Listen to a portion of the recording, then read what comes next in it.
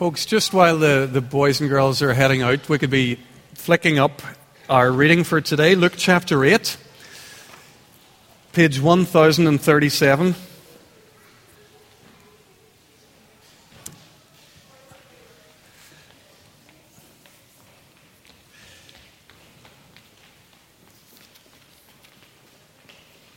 We're going to read just a very short passage initially,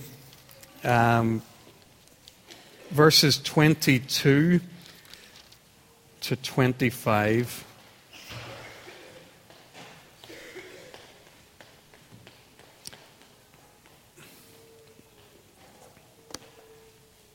One day Jesus said to his disciples, "Let's go over to the other side of the lake." So they got in a boat and set out. As they sailed, he fell asleep. A squall came down in the lake, so that the boat was being swamped, and they were in great danger. The disciples went and woke him, saying, "Master, Master, we're going to drown." He got up and rebuked the wind and the raging waters. The storm subsided and all was calm. "Where is your faith?" he asked his disciples. In fear and amazement, they asked one another, "Who is this? He commands even the winds and the water, and they obey him." This is the word of God. Folks, keep that open before you. In fact, keep the whole of Luke 8 open before you. Last week we tried to do a 50-verse chapter in 25 minutes. So how do you follow that? Well, you try to do a 56-verse chapter in 20 minutes. So that's us today. So we'll have to go pretty quickly. Who is this?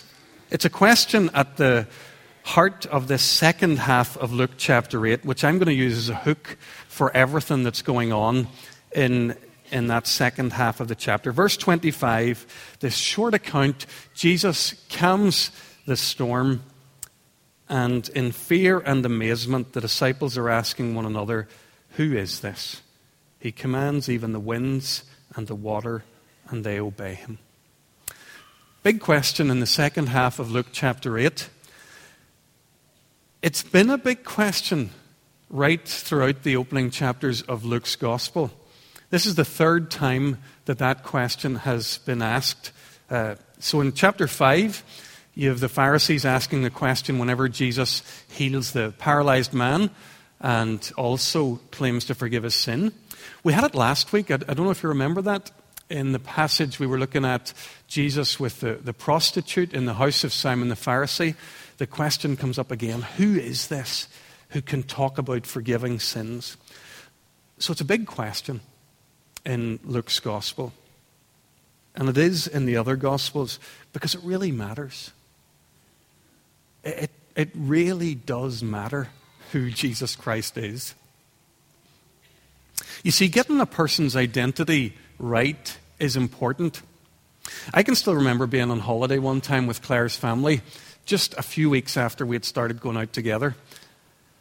And I was walking along and chatting with Claire's mum. It's the first occasion that I'd really spent any extended period of time with them. So it's that moment where they're trying to work out who this guy is and what damage he's going to do to their family. But anyway, I was walking along chatting to Claire's mum, and I called her Margaret. Now, that would be fine if her name was Margaret. But it's not. Her name's Jennifer. Margaret was the name of my previous girlfriend. And Jennifer knows this. So it wasn't a good moment. It's important that you get identity of people right. If you don't know who a person is that you're dealing with, you won't ever deal with them in the right way. It's of fundamental importance to get the identity of Jesus Christ right if we're going to relate to him in the right way. So that's why the gospel writers make this a big deal.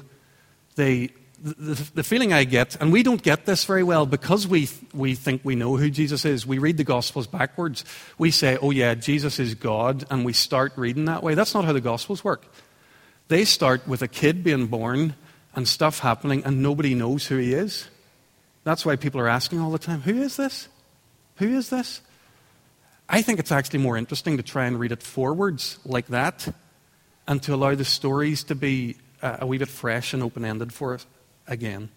So it seems to me that that's what Luke is doing. He's given us chunks of evidence to help us build up a picture of the identity of Jesus Christ. I'm going to imagine today they're a little bit like pieces of a jigsaw.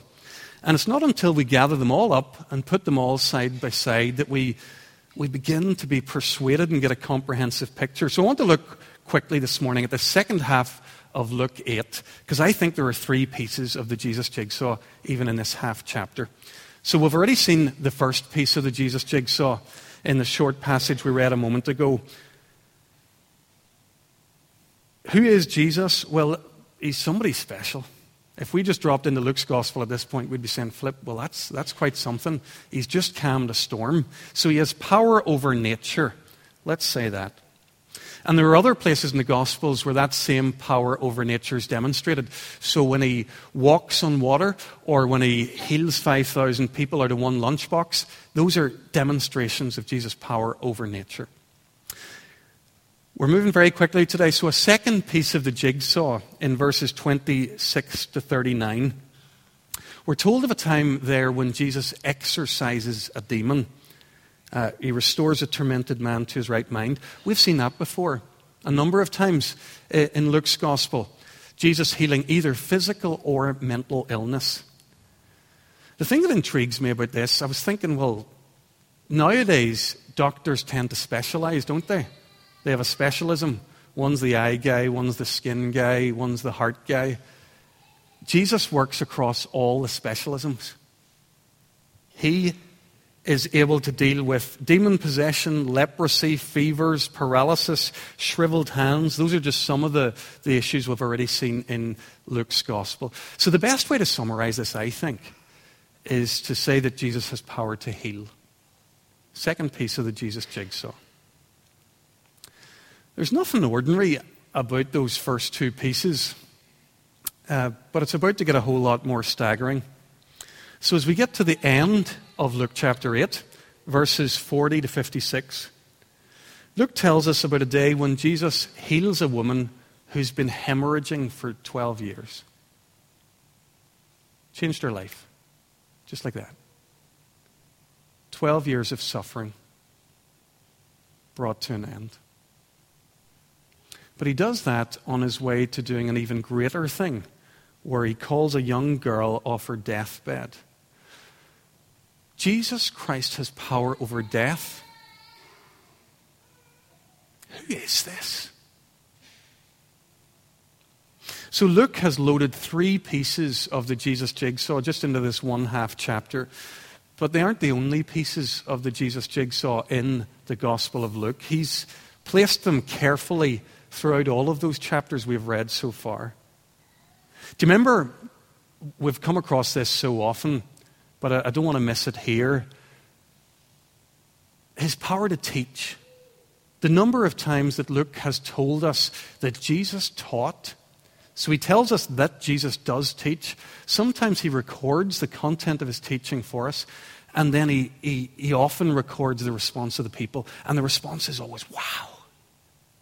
We have never, ever heard teaching like this. Amazing as all of these actions were, these weren't the things that were controversial about Jesus. There was one last thing about Jesus that was controversial, that got him into trouble. He claimed it with the paralytic, and he claimed it last week in the passage we looked at with the prostitute in Simon's house. Jesus repeatedly claimed that he had power over sin. Whenever we put all of these pieces of the Jesus jigsaw together, we're presented with quite a staggering personal profile. A person who can teach like Einstein, who can heal across the healthcare specialisms, controls nature just with a word, raises people from the dead, and can even reach inside into the depths of a heart and say that the guilt that you carry is forgiven. Jesus Christ is nothing ordinary. He's no one ordinary. He's come from out of this world. He's come from an entirely other place. He's got to be and can only be God among us. Jesus and the gospel writers are all unanimous about this. They're entirely persuaded about the identity of Jesus Christ. He is God.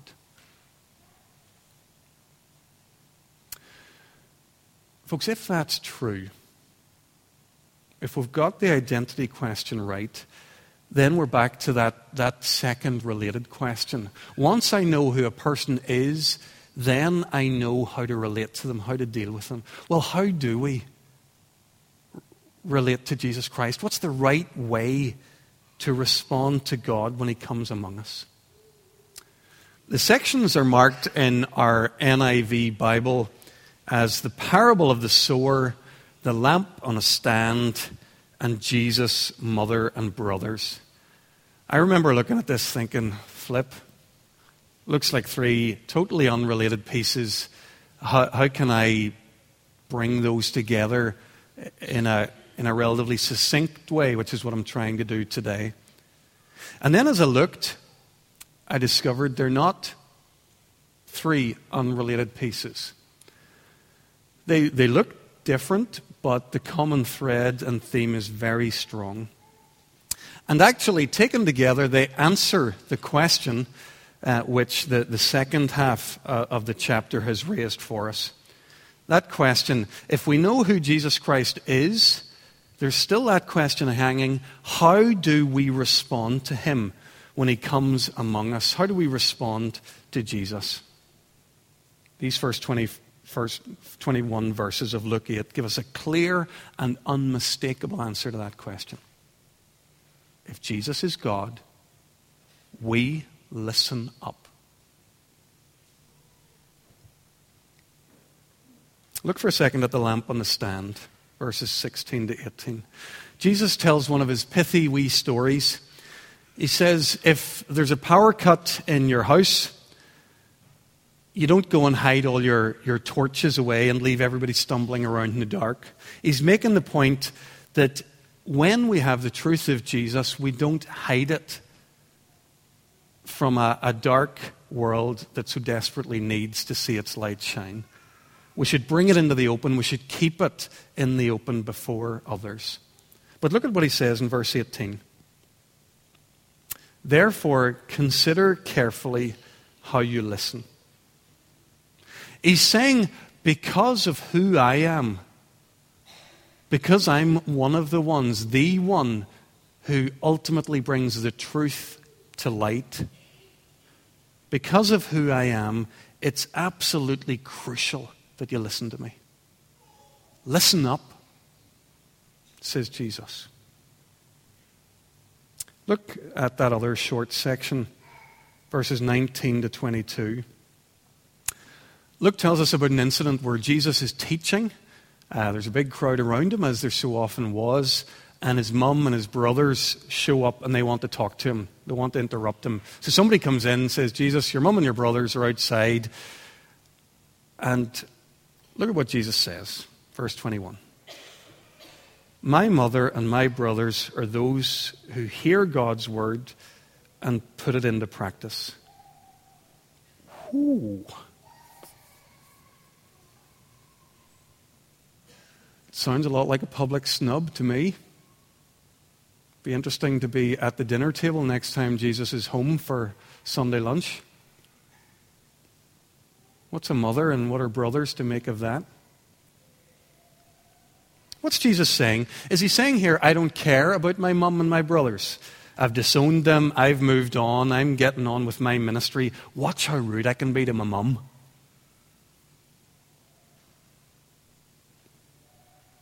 I don't think so. In this moment, Jesus Christ is redefining family for us. His primary family or community isn't His biological family. Where Mary's His mother, where Joseph is the father to his brothers and his sisters, Jesus' primary family is the one where people gather around his heavenly Father. His siblings are those who do the things that the Father loves, who are becoming more and more like the Father in the family likeness. Mary's not excluded, and neither is any of Jesus' siblings. James, Joseph, Simon, and Judas, they can all be part of it, and so can Jesus' sisters. Anyone can be part of this family if they hear God's word and put it into practice. There's a second time Jesus tells us the same thing. Listen up. Hear my word. Put it into practice. And now that we've effectively reversed our way through the whole of Luke chapter 8, we arrive at the start of the chapter. Don't always teach this way. If you're a guest with us today, sometimes we get things in the right order. Today we've reversed right through this chapter, and we're back at the best known part, what the NIV calls the parable of the sower.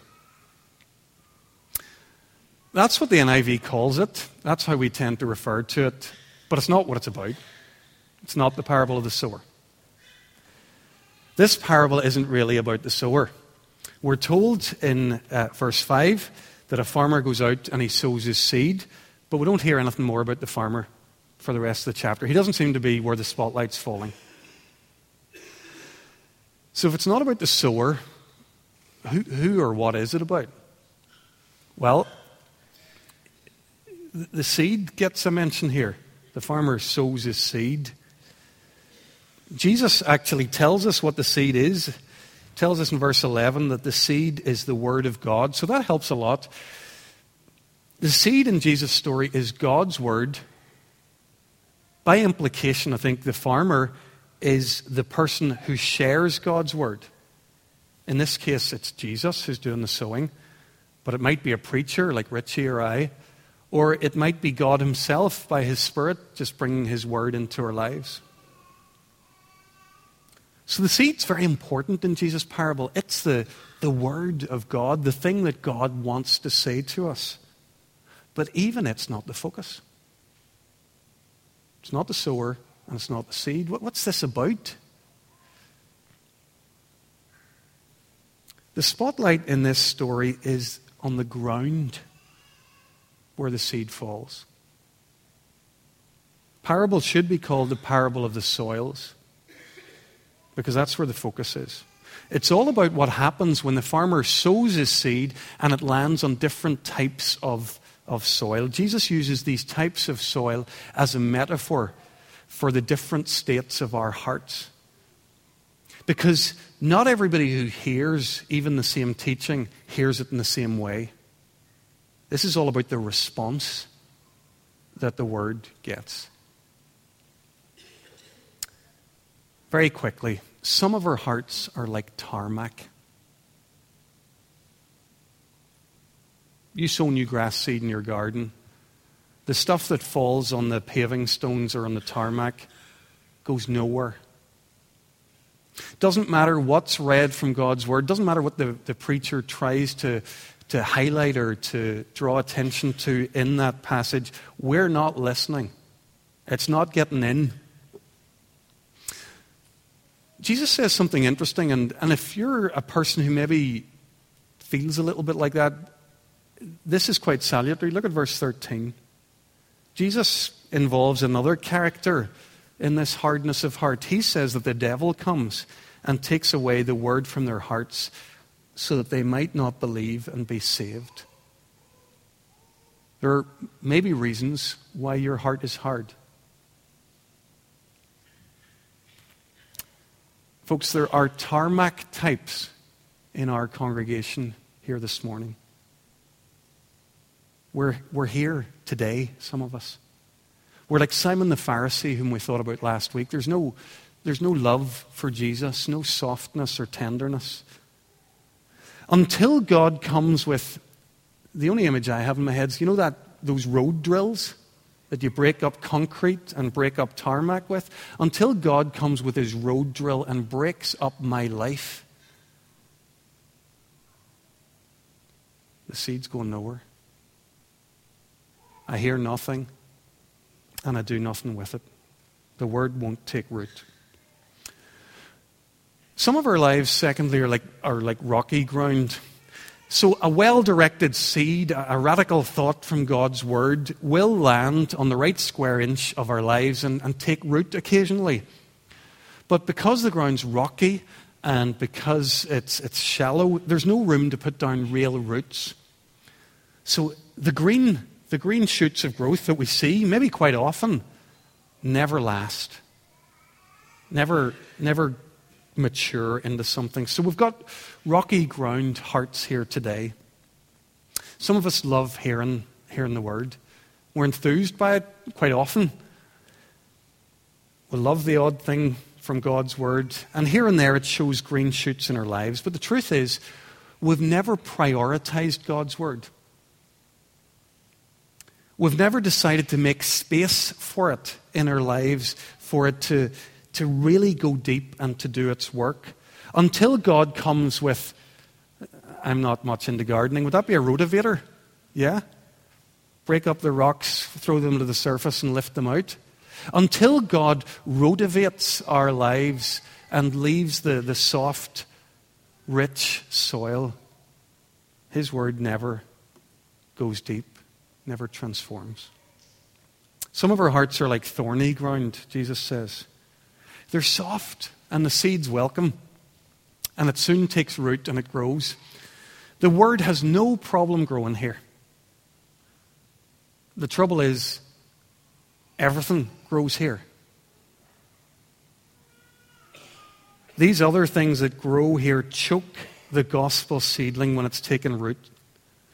For some of it, it's our worries that dominate our horizons. They control our hearts. They so hold our attention that God's word has no space. For others, it's our wealth or our dreams of a wealthy lifestyle. That's where our hearts go every time they get a moment. That's where they fly off to. For some of us, it's simply living for the moment. We're so committed to living life to the max, grabbing every experience for self-actualization that comes our way. That's far more important to us than maturing as men and women of God.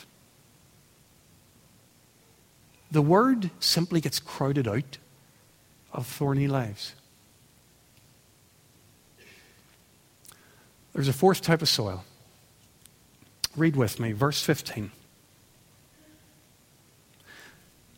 The seed on the good soil stands for those with a noble and good heart who hear the word, return it, and by persevering grow a crop.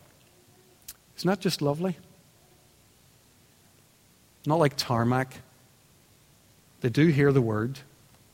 They're not like the thorny and rocky ground because they do retain it. And they persevere with God's word, and God's word grows a crop in their lives. It's a beautiful picture.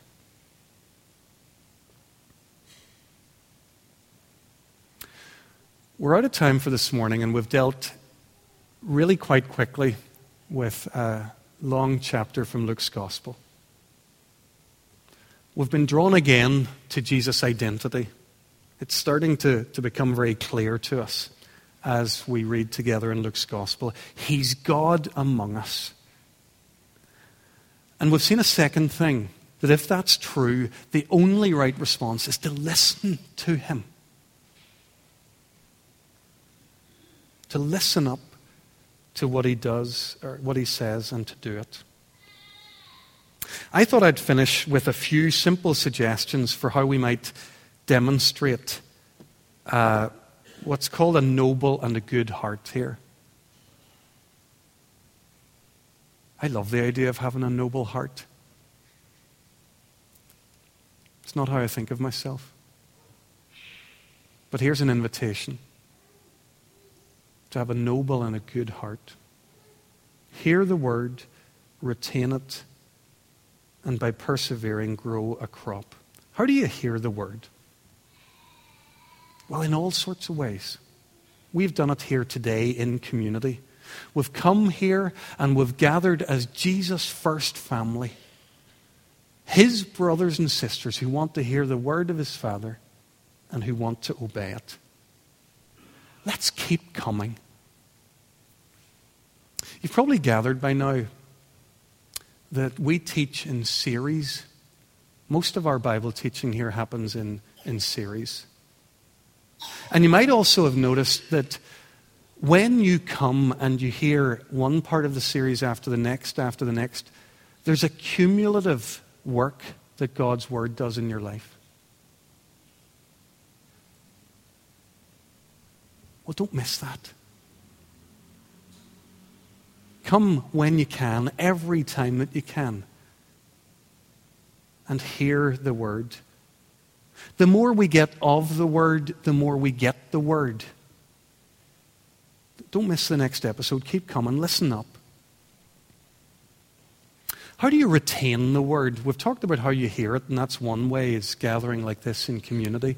How do you retain the Word? Well, again, there are all sorts of ways. One of the best ways we know as a church family is to say, well, let's get together. Let's talk about what we've been learning, and let's pray it into our lives. That's what we do in what we call our discipleship groups. If you're somebody who comes to church on a Sunday and hears a sermon, there's every chance that's the last you'll think about it. It just seems to be the way life works.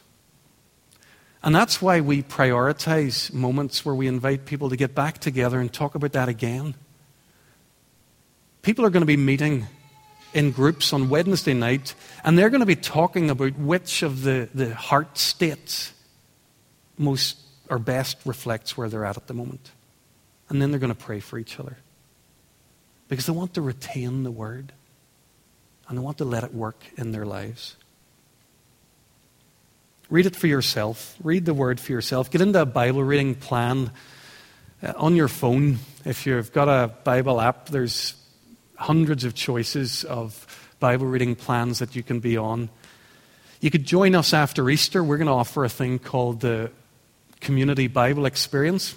We're going to invite people to read the New Testament together over a period of 10 weeks and discuss it in a sort of a book group format. You could think about that. I don't have time today to talk about all the ways in which we can hear, retain, and persevere in the Word. But we are going to take some time just now to pray. We're going to do what we always do here, and that is pray for others, but we're going to pray for ourselves first. I'll do the praying for others. We're all going to pray for ourselves. I'm going to invite you to pray with me for the state of your heart. I'm going to put 3 questions up on the screen that'll prompt our thinking. And I'm going to give us 3 minutes of silent prayer. And then I'll close with some short prayers for others. So there are 3 questions. Which soil do you identify most with? Which soil type? Tell God. Don't tell anybody else. Don't have to. Just tell Him. Which treatment does your heart need? Does it need the road drill? The rotavator? Does it need the Weedox? I made that up. I can't think of a weed killer off the top of my head. What do we need the Lord to do for us? What commitment can you take regarding hearing and retaining and persevering in God's Word?